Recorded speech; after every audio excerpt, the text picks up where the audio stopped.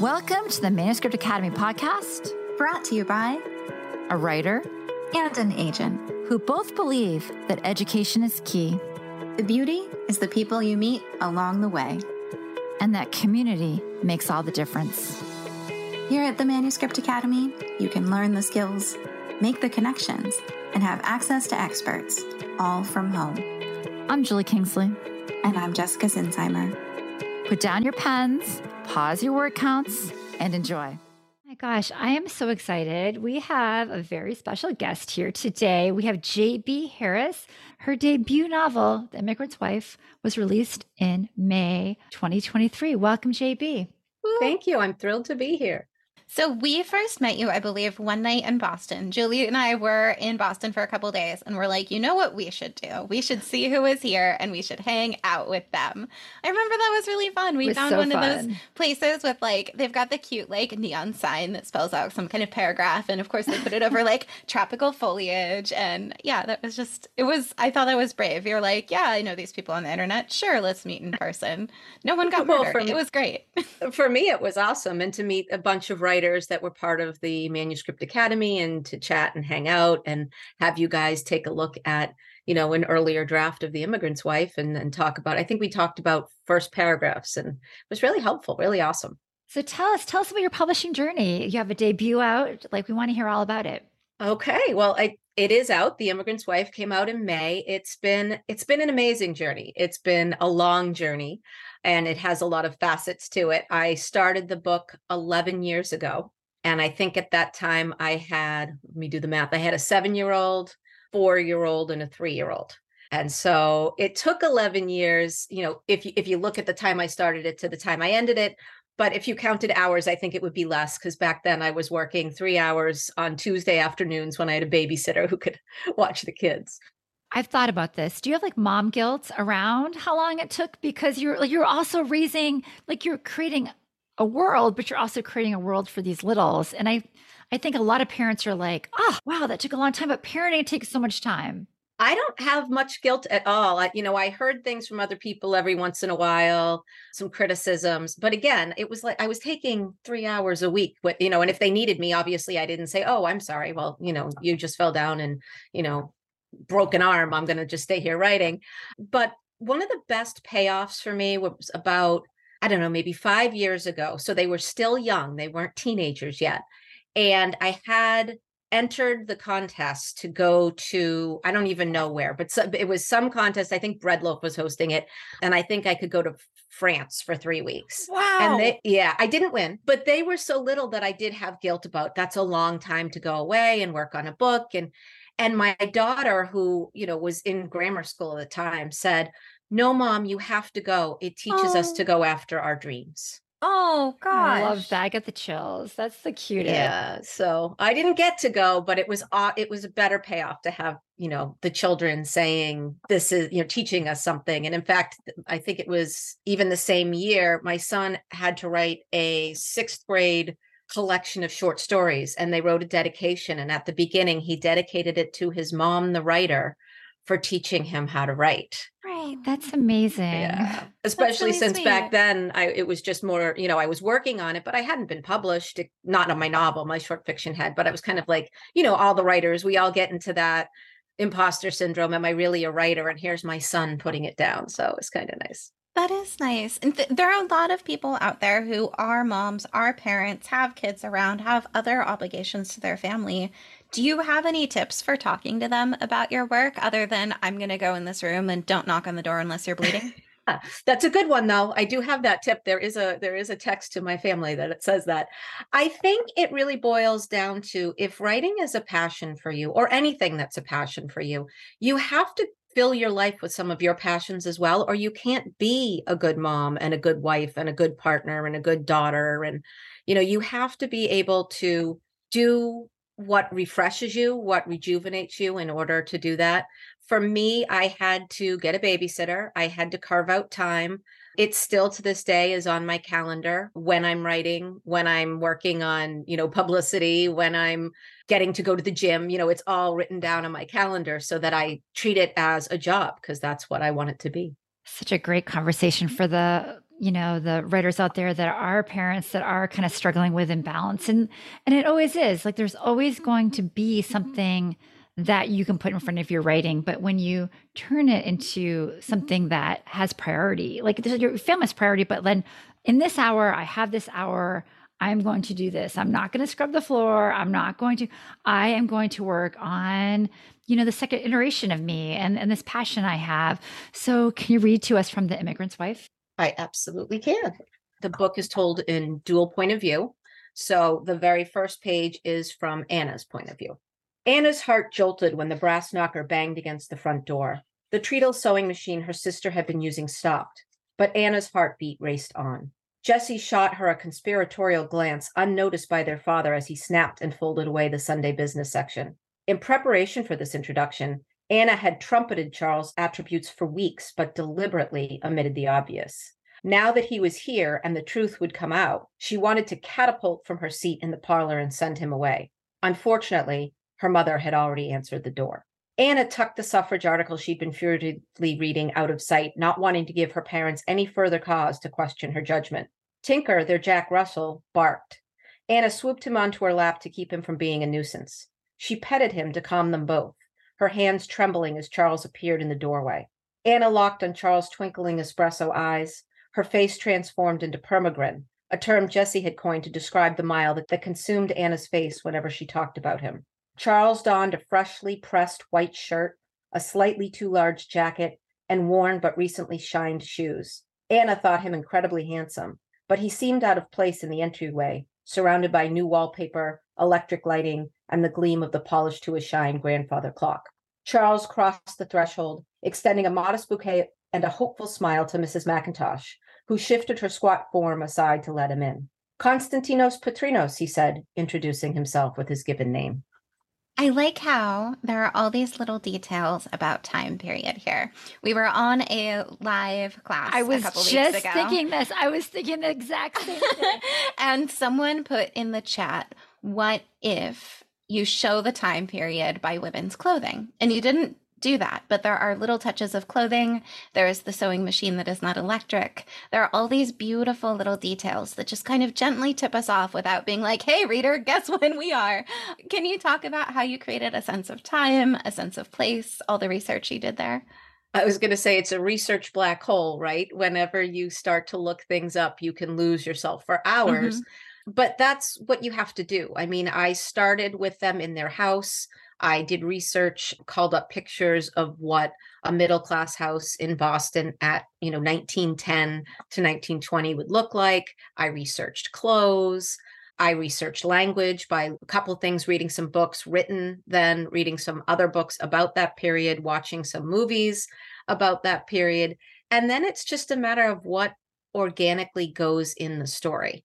I think in the beginning, I probably forced a lot of things that don't, but I learned along the way that you have to look at the world through the eyes of the main character at the time and notice what they would notice. So describing his clothing and, the fact that they're shined but scuffed a little, that's something that Anna might notice. Certainly her parents noticed, but it might not be something that another character would have noticed if we were getting it from their point of view. One thing that is interesting as you're talking about this is that 1910s Boston, you could probably find buildings from that time within walking distance of you at this point. Did you go look at them and you're like, hey, somebody from this time looked at just that? I did. I actually went into Boston to find exactly where they would have lived. Unfortunately, the West End of Boston has basically been obliterated. Yeah, in the 60s, they decided to gentrify it and they changed it and they moved everybody out and they moved a lot of government buildings in. So it was one of those searching for a street that doesn't exist anymore. I was fortunate enough to go into the West End Museum and I was able to see what things would have looked like. And I asked them for what I wanted was like a 3-story walk-up building and what would it look like and where would it have been? And there happened to be one still standing down the street. It was like one of the only ones. So they said, oh, you want to go look at that? And I did. I'm standing in the middle of almost like a highway. And there's this one building kind of in the middle between two big streets. And I'm looking at it and I tried to get in, but it was locked. But it was like, did you knock? I did. No one was there. Middle of the day. They were all working, I guess. That's so interesting. I had never considered it, but I bet there are a lot of writers who are in the predicament of trying to research a street that no longer exists. Yeah, I hadn't thought of it either till I was there. I'm like, wait a minute, I have the map, and it's not there anymore. When I was reviewing the book, I felt that's what I felt like. It was like a slice of life in Boston over 100 years ago that I just really haven't heard the history, like 1910 stories from Boston. There's not a whole lot of them. I mean, it definitely felt like it hit a piece of like the historical marketplace for me, where you might know, like the early settlement stuff and, all the Revolutionary War and all of that. But this was a very different time. And I felt like there was there was some nods to the feminism with the suffragettes. But there is also kind of this really sweet love story, but it was based on a real story, right? Yes. Tell us how you found out about the real story and why you decided to put this within your world. I will. Actually, I always call it my family history mystery. And I found out in my mid-20s that I was Greek. And Julie and Jessica can see me right now. I look Greek. And I grew up in a place that was half Italian, half Jewish. And everyone was always saying, "Are you Italian?" And I would say no. And they'd say, "What are you?" And I'd say Irish, Scottish, and English. And they'd look at me like I had two heads. But my grandmother had grown up with the maiden name Patrons. And when she moved out of her house and I was going through some of her things, I found a christening certificate that had Patrinos on it. And someone had taken, because back then they would have used a fountain pen. Someone took water and kind of watered out the eye. And so she didn't know that she was Greek because they raised her with having Americanized the name. Wow. But what led to the story was when she was in assisted living, she said to me one day, she said, I remember sitting outside my grammar school and there was a man who used to watch me on the swings. And I always wondered if that was my dad. And I thought, wait, don't you know who your dad is? Because at that time, I thought I knew who my great-grandfather was. And she said, no, my dad disappeared when I was 2. Oh, gosh. Yeah. So she knew nothing about him. I started doing research and it was pre-internet. So it was go into Boston and go to the libraries kind of thing. And again, at that point, I'm wondering, where did he go? Were they ever even really married? Is he alive? Is he dead? Are they divorced? What happened? And I was able to find enough information to compile into a book for my family and do sort of, this is what I know. But it wasn't full. It wasn't complete. And for a while, part of the 11 years is I tried to take that story and take this nonfiction, but make it creative nonfiction and fill in the blanks. And one day someone said to me, you need to decide what this wants to be. Creative nonfiction isn't really a thing. Now, I think it is. I've heard that it disagree. Is. Right. But I think what they were saying is, for me, the book wasn't working, trying to make it both fiction and nonfiction. So I wrote everything that I could that was true. I bound it for my father, who at the time had Alzheimer's, and I wanted him to be able to read it, which he was. And then once he had read it and all the truth was put down, it freed me up to just write this fictional story. And I did something sort of opposite what you normally see in books. My book has all the real names. All of those people, those are their real names. It's just that what happened to them is completely fictionalized. Yeah, let's talk about that. So, and as I was reading it, I was trying to figure out, like, okay, is this real? Is this real? Like, how was that transition for you? And what did it feel like to move into a creative space with people that have their real names? Well, it obviously took me a long time. I was benefited by the fact that I never met my great-grandmother or obviously my great-grandfather or really any of the characters in the book. So in the beginning, it was all about trying to stay true to what I had heard about them. But once I was able to satisfy that family need of here's what I wanted to give you for information, it really was, it was like a light bulb went on. It was now these are fictional characters. And yes, I have their names. And yes, I know where they lived. I had all that background information that you often have to come up with, but never makes it into the book. I had all of that at my service. And then I ran with the fictional part of it. So it was actually, once I made the decision, it was a lot easier. So I have seen things go badly for memoir writers whose families are not happy about the memoir. This is a little different because, of course, it's fiction. But Do you have any advice for writers out there who have to kind of navigate, not the politics exactly, but everybody's feelings when writing about something real? So again, I didn't have to worry so much about it because most of the people in the novel are no longer with us, but there are people around who knew them. The first thing I did was make sure everyone knew it was fictional. The second thing was I wrote all of those drafts without ever showing it to anyone in my family until it was done and ready to be sent out, like really ready. Not the first time I sent it out or the second or third, but really ready to be sent out. And by that point, my father was gone.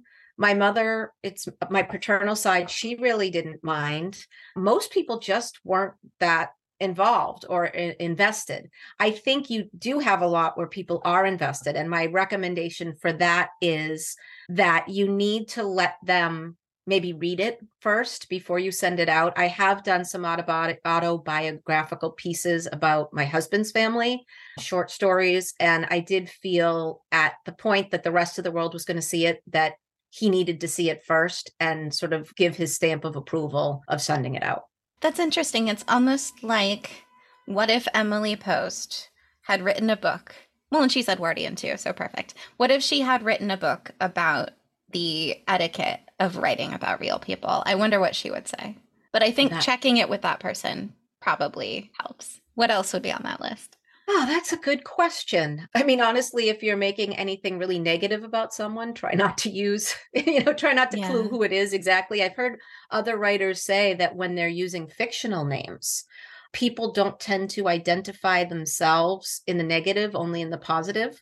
So they don't usually say, how could you write that about me? Because they don't think it's them. So if you have the ability to not use real names, I don't know if that's allowed in memoir, but if you're allowed to change the names to protect the innocent, that might be a good way to go about it, I think. And also just being true. I mean, if you can write understanding that your perspective is just that, it's a perspective, and that what happened on the other side might be perceived differently. And you can write so that you aren't putting your prejudices into it, then I think that the story comes out a little more honest and perhaps less likely to shock or offend someone.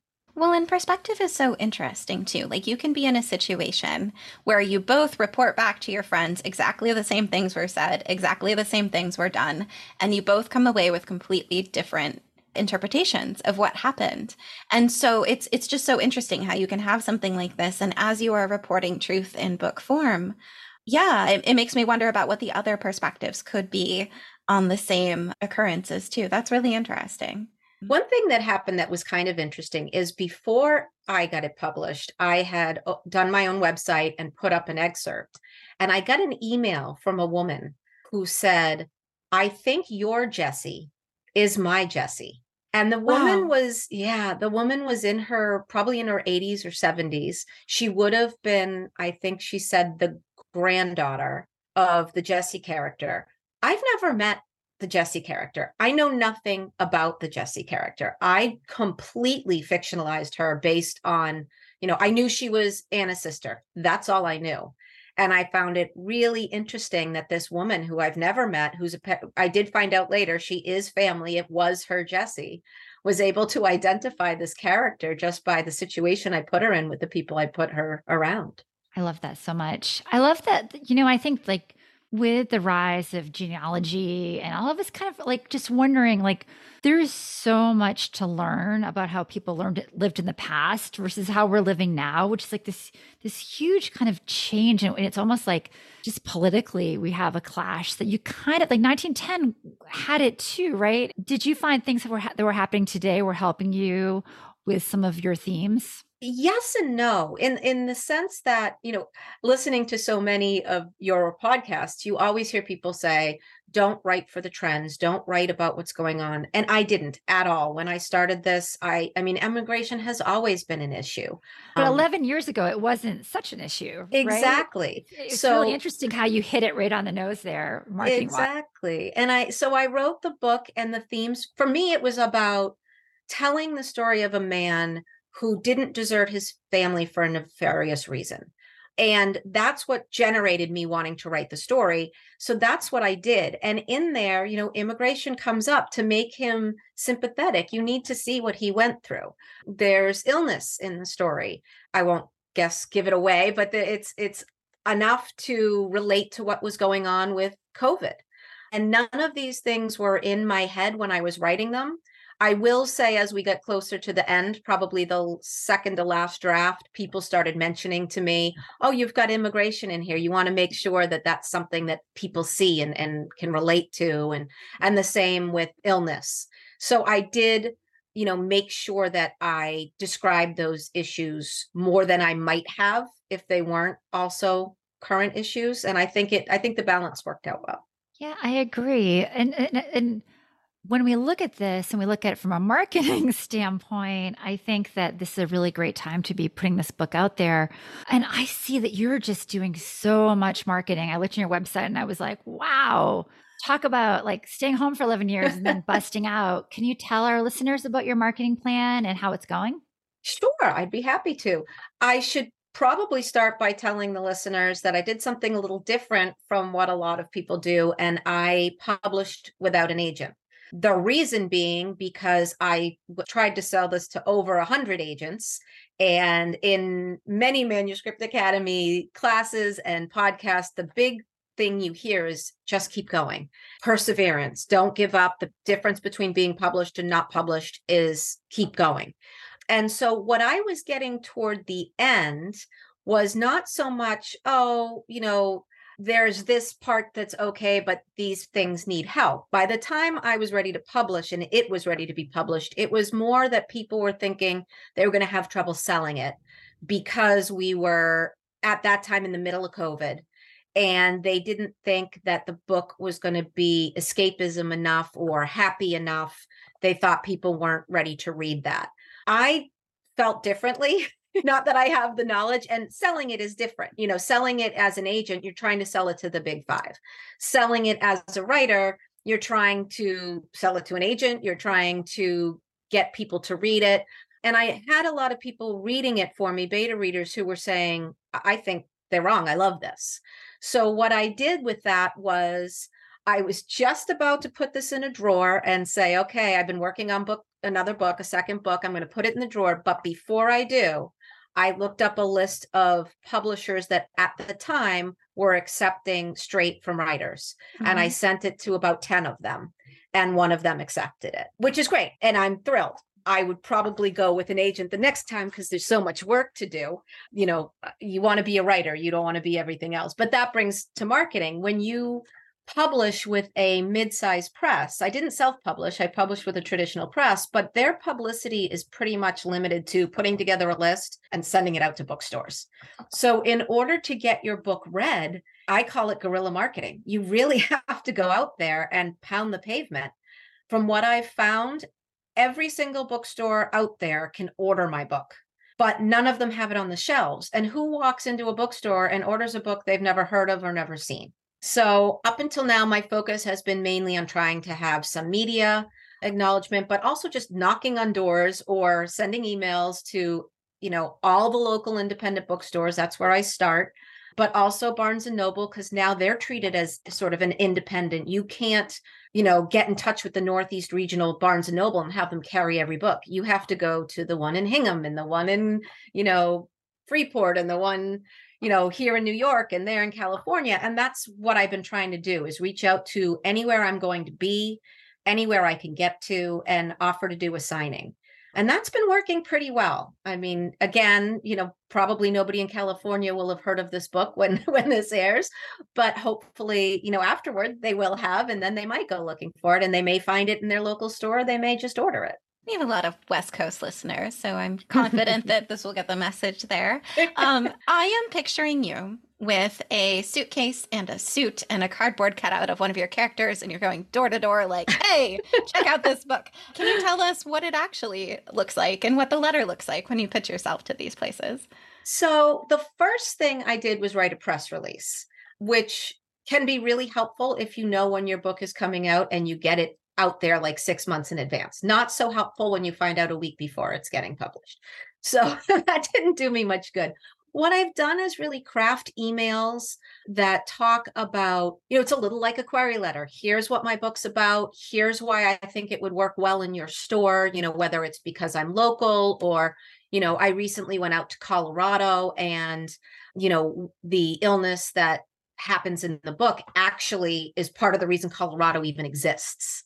So I could say that, this is something that's relative to you. I've told them a little bit about some of the readings that have sold out. And at the end of that, I've added, the cover of the book. I've added contact information for my website, Twitter, Facebook, everything. And then I will follow up with them with a second email and then a phone call. If I'm somewhere local, I have some cards made up that say The Immigrant's Wife and then what, the 2-line blurb about what it's about. I'll go in. One of the things I often do is you go in and people want to help you. So I go in to see if they're already carrying my book.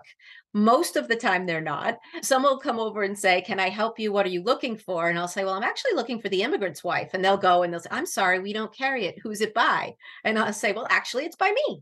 And I would love it if you'd be willing to carry it. And more often than not, they'll order a couple of copies and bring it in.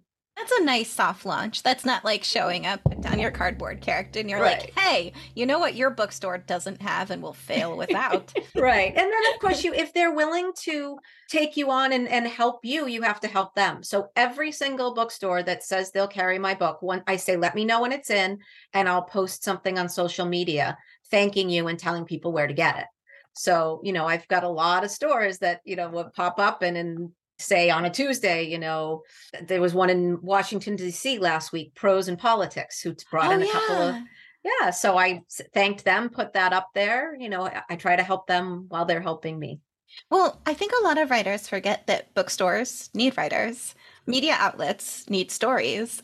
There's a lot you can offer these people so that it is a situation that helps both parties. Can you think about some other things authors can offer these people when asking for a favor? Well, one of the things I'm now going to focus on, because I want to get the second book done, and I know we don't send to agents in November and December, but I want it ready. You can, but you can. I want to have it ready for the new year. So I don't want to do as much traveling and literally like knocking on the door and sitting down and making 4 hours of phone calls. I'm going to focus on book clubs right now. And what I've done is on my social media, I've offered people, I've said, first of all, if you're willing to do a book club and I can get to you physically, and it works, I will come and we can have a author discussion at your book. The second thing I've done is if we're not close enough, I'll do Zoom. And then the third thing is I like to send, just a small little gift to the coordinator of the book group. Because again, when they're recommending it for their book group, they're getting a handful of people who are buying your book. And then I've been very fortunate that the reception has been very positive. So a lot of people like, I love this book. I can't wait to tell my, aunt or my sister or my friend. And so I want to thank people who are helping spread the word. That's nice. And even like historical societies probably would be interested. And it's interesting because depending on what you're writing, you can think of all of these different groups of people who are your potential audience who you can reach in different ways. Oh, yeah. I first started by going to Greek fairs because of the Greek immigration in the background of the story. I wanted to be able to approach people who might find that interesting. And that was where I started. And it went really well. And then you look into, like you said, historical societies, maybe places that are focused on women's rights, people who want to talk about the different aspects. And one of the things I've learned is you do have to think about what is in your book that's relevant and to whom is it relevant, and market differently to that person than you can't just say, I wrote a book, here it is, and please read it. Because there's so many books out there. People don't know what to read. You have to have a reason for approaching a particular group, I think. So I think it's really smart also to, of course, it is a big, beautiful story that is so much more than its component parts. But if you can look at a book and break it down into its meta text, we've got historical, we've got Greek, we've got all of these other elements that are clues to you for how you can market this specifically to that reader. Can you talk about how you spoke differently about your book to different potential audiences?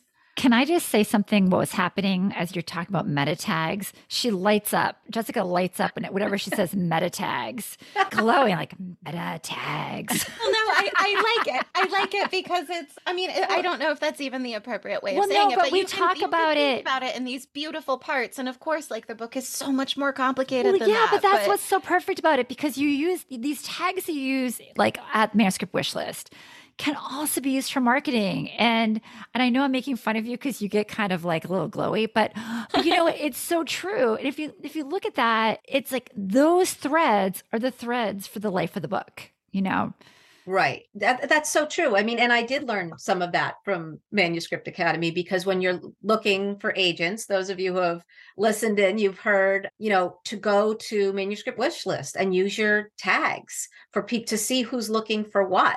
And you'd be amazed. Sometimes you think, well, nobody's going to be looking for, a Greek book, or nobody's going to be looking for a story from 1910, but they are, or they're looking for something to do with immigration other than what's going on today. And you can approach that way. And that's the same thing, I think, with the marketing, as you said, Jessica. Yeah, definitely. And, for example, if you see that someone is looking for historical novels and they also happen to like My Big Fat Greek Wedding, maybe that's someone who is a good fit. But just as you would go to an agent with, I see you are looking for Edwardian timepieces. I see you're looking for stories in Boston. I see you're looking for X, Y, and Z.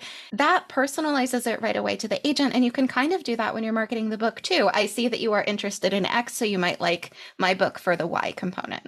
Absolutely. I mean, I'm a big fan of Book Talk when they do, if you like this book, you'll like that book. I'm hoping that I'll be on there eventually, but I do that for people because, as a writer, I read a lot. And so if I read a book that I'm like, okay, this book is really popular, but this book isn't as popular and it's as good, then I will put that out there so other people can get the chance to read it. I love that. So let's talk about, now that you know you're Greek, how are you owning this part of your own culture? Well, that's interesting. From a personal perspective, when you're Greek, you learn very young. They have Greek school. They learn how to speak Greek. They learn, the culture. They learn how to dance. They learn how to cook. And I didn't have any of that, which I'm very saddened by. And as an adult, I'd like to have all of that. But again, there's the time component. Do I want to spend my time learning Greek, or do I want to spend my time writing the second book? And so I've done a little. We actually had a family wedding last week, and the other side was 100% Greek. So on my way, I refreshed. I've learned a little bit of Greek along the way, just enough to say hello, how are you? Thank you for having me. That sort of thing. Baklava, that's the big one. Yeah. Spanakopita. They're like, right this way. And then when I was like at the Greek fairs, they always have Greek dancing. And they do a class while they're teaching, they have the exhibition and then they do a little join in. So I've done a couple of those. And so at the wedding, when they were doing the Greek dancing, I was able to do it without tripping over my feet. I'm not sure I did the right steps, but I didn't trip over my feet. So I'm very interested in the Greek aspect of my, heritage, but writing I had to be careful. Because although I'm not appropriating somebody else's culture because I am Greek, I don't know anything about being Greek. And in the book, I also use, a Greek American accent. So I ended up having sensitivity readers to help me with that, to make sure that I wasn't, making someone sound, uneducated or, taking something that wasn't accurate and putting it in the book. I think that's a responsible, good choice. Yeah, just to be absolutely sure. So for authors out there who have sent to a lot of agents, it's not working, you're not getting any kind of messaging back that makes you think, oh, I just have to change this one thing, or I just have to do that. What advice do you have for those going directly to a small press? Because small presses vary so much. Well, the first thing I would say is make sure it's ready. I mean, at every rendition of, I think it was my 5th drafts, I thought it was ready and it wasn't. The way I realized it finally was is when the agents I was sending to, beta readers, editors were saying to me, you could publish this today, just it's going to be really hard to get it in with the big 5. So once you know it's ready, once you're getting that kind of feedback, then I recommend looking at, on the internet, but at sources that are respected and revered, you poets and writers or Manuscript Academy, but look at those things and make sure you're dealing with someone that is reputable. If anybody's asking you to pay them as an independent traditional publisher, that is not a thing. Self-published, yes. Hybrid published, yes. But if you're going with a smaller press or a medium-sized press, you shouldn't have to pay a penny for anything except possibly copies of your book if you want to, get some of your own. Also, call someone, email someone, talk to someone who has books with them and find out what are they doing. I have talked to a number of people who have done this with different presses. Some are, I'm guerrilla marketing, which is fine, but some of them really were on their own, and it was hard. They weren't getting the editing help that they needed. They weren't getting, because it was a very small press, which is fine if you know that's where you're going. Other people are with slightly bigger presses than I am, and they were able to get a little more marketing. They were able maybe to get a little bit more upfront help, a little bit more lead time, that sort of thing. So research, do your research, and talk to at least one or two people with that press so you know if they're happy. Because if they're not happy, if they wouldn't go back and publish their second book, you need to know why. Yeah, I think that's really important to reach out to the people who are working with them and not necessarily just the ones that they recommend you speak with, because they're going to be like, this person's happy and happens to be my niece. Go talk to her. So yeah, I think finding people they have published, just sending them an email. Again, once you have an offer, don't do this just as you're in your initial research. But, once you have an offer from them, I think it's completely normal to reach out to people who've worked with them and see how that's going. I also, again, this is just from my perspective, I think it makes sense I would do this, but I like to see if agents I know are working with a small press. Because we have everything from people who basically print at Kinko's to people and have frighteningly bad contracts. And we have presses that are basically functioning like a Big Five. They just happen to be smaller.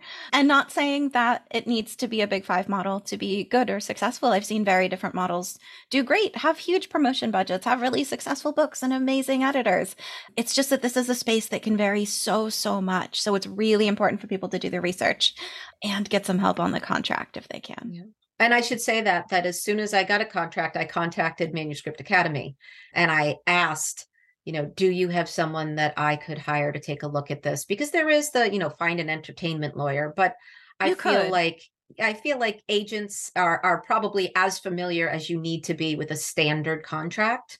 And with Manuscript Academy, you can, hire people to do a one page. So if that one page happens to be a contract and they're willing to do that, that was very helpful to find people who knew what was industry standard, right? Because if you're not in the industry, you don't know what's industry standard, and you may think, oh, that's reasonable, or it's not, right? And then the vice versa is true. Yeah, I think it's really important too to realize that it's not always what's in the contract and on the page. Sometimes it's what's not in the contract that can get you. I saw a small press contract one time that did not have a publication clause. And so they theoretically could have held onto the book forever, meanwhile saying the author couldn't publish anything else until this book was published. So they could have tied up this author's entire career for $500. And it didn't spell that out. It didn't say we can hold up your whole career for this. It just didn't promise to publish at any particular time, if ever. Right. So yeah, I mean, absolutely. I think any person who's good at entertainment or IP contracts is helpful, but there's just some weird stuff with publishing contracts. Everything in our industry, we have to reinvent it and do it differently and come up with weird things that you'll only know if you know the right person to ask. So maybe it won't always be like that, but while we are in that kind of ecosystem, I think it's always really important to get someone to look over that contract, especially if it's, maybe it's a brand new publisher. Maybe you got mixed reviews from the writers who are there. You want to know that at least contractually you are protected. Yeah, absolutely. And it is, I've heard more stories about people who have worked with smaller presses and had bad experience than positive. And I think the difference is they were just so excited to get published that they were like, okay, I'll sign. And you really do have to do your research on that end. And again, my heart is still with agents and editors and people who have more experience than I do, but you do need to ask at the very least and find out who you're working with. I think the order you did this makes sense too, because if you were thinking, hey, it would be great to have an agent and a big five deal, but I'd also be happy with this incredible small press that really knows what they're doing. I think it generally makes sense to start with agents, see how that goes, and then work on the small presses. It's when you submit to both at the same time, things can get really confusing. So let's go. You've been talking about your new book. Is it historical as well? Are you going contemporary? And how's it going? It's going really well. It's in the third draft, which is much further along than the third draft of the original one, because now I have a better idea of what I'm doing. It is also historical. It is, I like to call it Still Alice meets Olive Kittredge. So it's a book about an octogenarian woman who is diagnosed with Alzheimer's. But because she was part of the eugenics movement in the 40s, she was forcibly sterilized and she has no family to help take care of her. Oh, that's so interesting and sad and interesting. Well, it doesn't stay sad. She does end up being assigned a social worker who's in her 20s, who thinks she has her whole life planned out and comes to find out that, the best laid plans and all of that. And they end up working together and both learning a lot from that relationship. Did you get any pressure to set your books in time periods that are more often covered in literature? Actually, no. I think the fact that it's set in time periods that aren't. In fact, I had someone when I was calling to ask about doing a signing. Actually, it might have been even a reading. They asked me, what is it? I told them historical fiction. And then they asked me about it. And I told them, and they said, oh, thank God. We have had so much historical fiction around World War II. I am so ready for something that isn't World War II. Now, not to say anything bad against, I love the books I've read about the time period of World War II, but I do think at some point things get saturated a little bit and people need a little bit of a break. And so I think one of the things that I've heard a lot is that people are really excited by the fact that it's a period of history they haven't read a lot about, and that they're learning things they haven't read a lot about. Well, and so much was happening then too. And I don't know why the Edwardian period isn't like a big deal, because so much was changing right then. Why do we really need another Regency when we could cover, the beginning of women finally getting the vote? Not the beginning, they were working for like decades, but they finally got the vote in 1920. So I don't know. But don't you think it's like historical fiction has to, I mean, like, I know they're saying the 80s is historical fiction, right? Like, whatever. Okay. But like, I mean, I was just thinking as you were talking, I don't know if you've ever been here, being a New England person, JB, but like Strawberry Bank, which is this historical kind of like museum, and it cuts down, and you can walk through like all the layers of history. So it uses the architecture in Portsmouth, New Hampshire, and it cuts down through all the different periods from like the late 1600s to the 50s. And I kind of remember being in the 1910 and like hearing about the immigration process and not even questioning it, like just being like, dum-de-dum. And then there's World War, I. And then there's like the Depression. Like, and if I think about it, like my great grandmother was born like in 1887 and lived until 1970. These people lived in this amazing period of change and steps in different worlds and everything else. And it's like, I think it's almost like lost history. Like, I think there's going to be more and more, of this space, because it's within our reach, but we just can't always touch it. I think it's terrific. I think what you said is true. And part of it is that the people we know knew people who lived then, right? And so in a way that it's almost too close of a history for certain people to be writing about. It doesn't feel like history until you start looking at it exactly the way you did. Like, I mean, when I think about my grandmother, who it would be the child in the book. When the book starts, there's horses, there's dirt roads. And then my grandmother's life, she lived until she saw, she went from horses to cars to planes. It's amazing to think about, going from that phone on the wall to one you can carry with you everywhere you go. And, and I tease my kids sometimes like, what? It's so amazing. We have this little machine that can answer that question for you. But if you think about it, there was a time, I think, I think I'm safe in saying when the three of us couldn't do that. You couldn't just go to your computer and Google something. Right. And you'd be driving all by yourself in a road somewhere and have a flat tire and you were just out of luck. Yep. Wait Even for some guy with a truck. Like, oh. Even if you were home, you couldn't be like, hello, operator, what did people wear in 1910 gosh. Boston? They'd hang up on you. So interesting. So JB, what is your number one tip for writers? Keep going. Perseverance, just like you guys always say. I mean, at any point, I could have given up. And I got to a little bit of a low point where I was taught growing up, if you apply yourself, if you work really hard, you can be anything you want to be. And, I went through graduate school. I could have done something different. And there was a time when I sat there and said, I could have been a lawyer. I could have been but that's not what I wanted to be. And so when I finally got this book published, it felt like everything came together. It was a weight off my shoulders. I no longer felt like maybe I'm wasting my life. I mean, you just, if you love something, you just have to keep doing it. And if you keep writing and you don't just always sit in your own room and write by yourself, sometimes take a class. Sometimes, I love Manuscript Academy because you can go on Zoom and learn things. And I did. I learned a lot of things. And there's a lot of ways to do that through writers groups, through Manuscript Academy, through MFA programs. But get out there and keep learning and keep having other people read it and keep taking advice and sit with it. And then what rings true, just keep going and make it better, because eventually with practice and perseverance, you will get there. As you're talking about this, it makes me think of the fact that all of this takes time to absorb. You can't learn everything in a day, even if you just have like 50 TVs playing all the information you need for 24. Like that just doesn't work. You need to incorporate it. You need to feel it. You need to let this knowledge become part of you. You need to be out in the world and think, oh, that reminds me of X, Y, and Z. And then the neural pathways all connect together. It just takes time. And it is this almost organic process. You can't grow tomatoes in 2 days, no matter how perfect you are with your garden and your light and your water.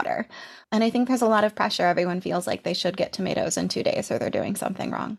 So from start to finish, how long did it take for you to start writing and then get published? I started the very first draft with NaNoWriMo when I was turning 40. I'm a November baby. So, and it got published when I was 51. So start to finish, 11 years. Happy birthday. Happy Thank birthday. you. Thank you. And I just want to say, just going back to, I remember having conversations with you and you felt frustrated. You were like, I just don't understand. I've been working on this. But it is really interesting once you go through all the different steps and kind of look back at it. Just like Jessica said, each layer of the spanakopita needs to be layered correctly. And until you have that perfect ratio of cheese and, spinach and the amazing phyllo and the right temperature and the right time. And I think as moms, just kind of once again, pulling it back, we want things because we feel like we're working hard and we want it. But sometimes your kids are older, now you have more time to explore and really be in this space of you are an author. So congratulations. Well done on the perseverance. Thank you very much. I can't help but think that someday someone's going to do an 80s novel and they'll have been born and now, and we're going to read it and we're just going to cringe so very hard when they're and there are these things called cassette tapes. We're going to be no. Well, I'll prepare myself for that now. Someday that is going to happen. It is. We are eventually going to be history, whether we like it or not. Oof. That is, yes. Well, for those of us in the process of making our history more interesting, I think this is a great thing for our writers to hear about, because yes, this takes time. Yes, there are many ways to make this work. And I'm glad you didn't give up, and I'm glad you can show people that they shouldn't give up either. Thank you. And I really believe that. I mean, the perseverance, when I first heard it, it was oh, so just keep going and you'll get there. Yes and no, because you're not just going. If you're going to continue to write, you're going to continue to learn, you're going to continue to hone, you're going to continue to, hone your craft and become a better writer just by doing it more than once. Right. So it's perseverance, but it's perseverance in education. Just keep going. Growing as a person too. Yes. Jennifer, is there one thing that's the one happy anecdote or the one story you find yourself telling people a lot when they ask about your journey? That is another good question. I'm not sure it's as much of an anecdote. I mean, there's always the question that people ask you, what would you tell your younger self? And I would tell my younger self to write and make that my career younger, because I think with the time spent earlier, well, I was going to say with the time spent earlier, I might have ended up where I was. But now I think, 20-year-old me couldn't have written this book either. And I just at 50, I'm turning 52. At 52 next week, all I can say is that it's been such an amazing journey. And I feel like I've started something new with the publishing, and I'm alive again, and I'm excited again. I've got the second book going. I've got people asked enough questions about one of the characters in this first book that I've actually started a third book, which will be related to the first book. So it's just joyous to be where I am right now. Well, I hope you get to stay in that energy, which I think is a good creative energy, the joyousness versus the like, oh God, another agent, another publisher, another, I think it's really important to stay in that energy of like, what next cool thing could happen. And they do. You just stick with it, and something, comes from somewhere you never expected it to, or someone says something that, one of the things with this book that you reminded me of when I was revising it was that I did get to a point where I knew I couldn't do any more myself.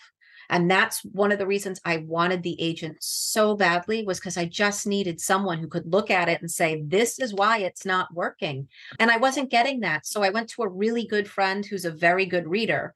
And I said, I need you to read this for me.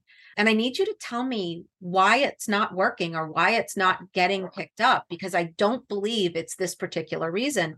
And she actually encouraged me to change the structure a little bit. And once I did that, it all fell into place. It was just like, that's amazing. Well, I hope everyone out there finds the one friend or the one piece of advice that makes everything fall into a place. Sometimes I think about how many books are just one Tetris piece away. You get that one piece, suddenly there's a quick flash. It all, falls down exactly as you want. Everything fits together and you win. So JB, where can we find you online? My web address is www.jbharrisbooks.com. And then all my social media is on there as well, but I'm at JB Harris Books for Facebook and Twitter. And I'm on everything, but I focus most probably on Twitter and Facebook.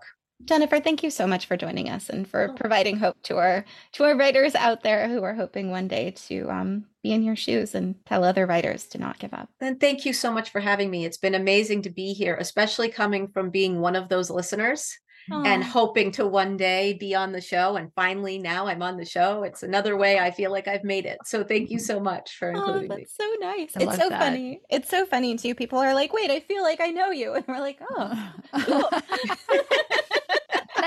I did thank you I did see you mention us on the books. Well, we always appreciate those shout outs. That was just really nice to see.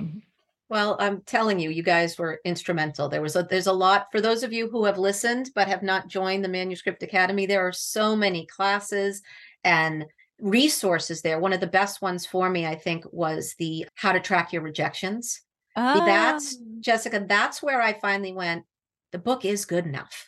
Mm-hmm. It is good enough. These aren't just rejections. They're telling me something. And I learned that from that class on Manuscript Academy. So that's the shout out is genuine. So people go learn. Awesome.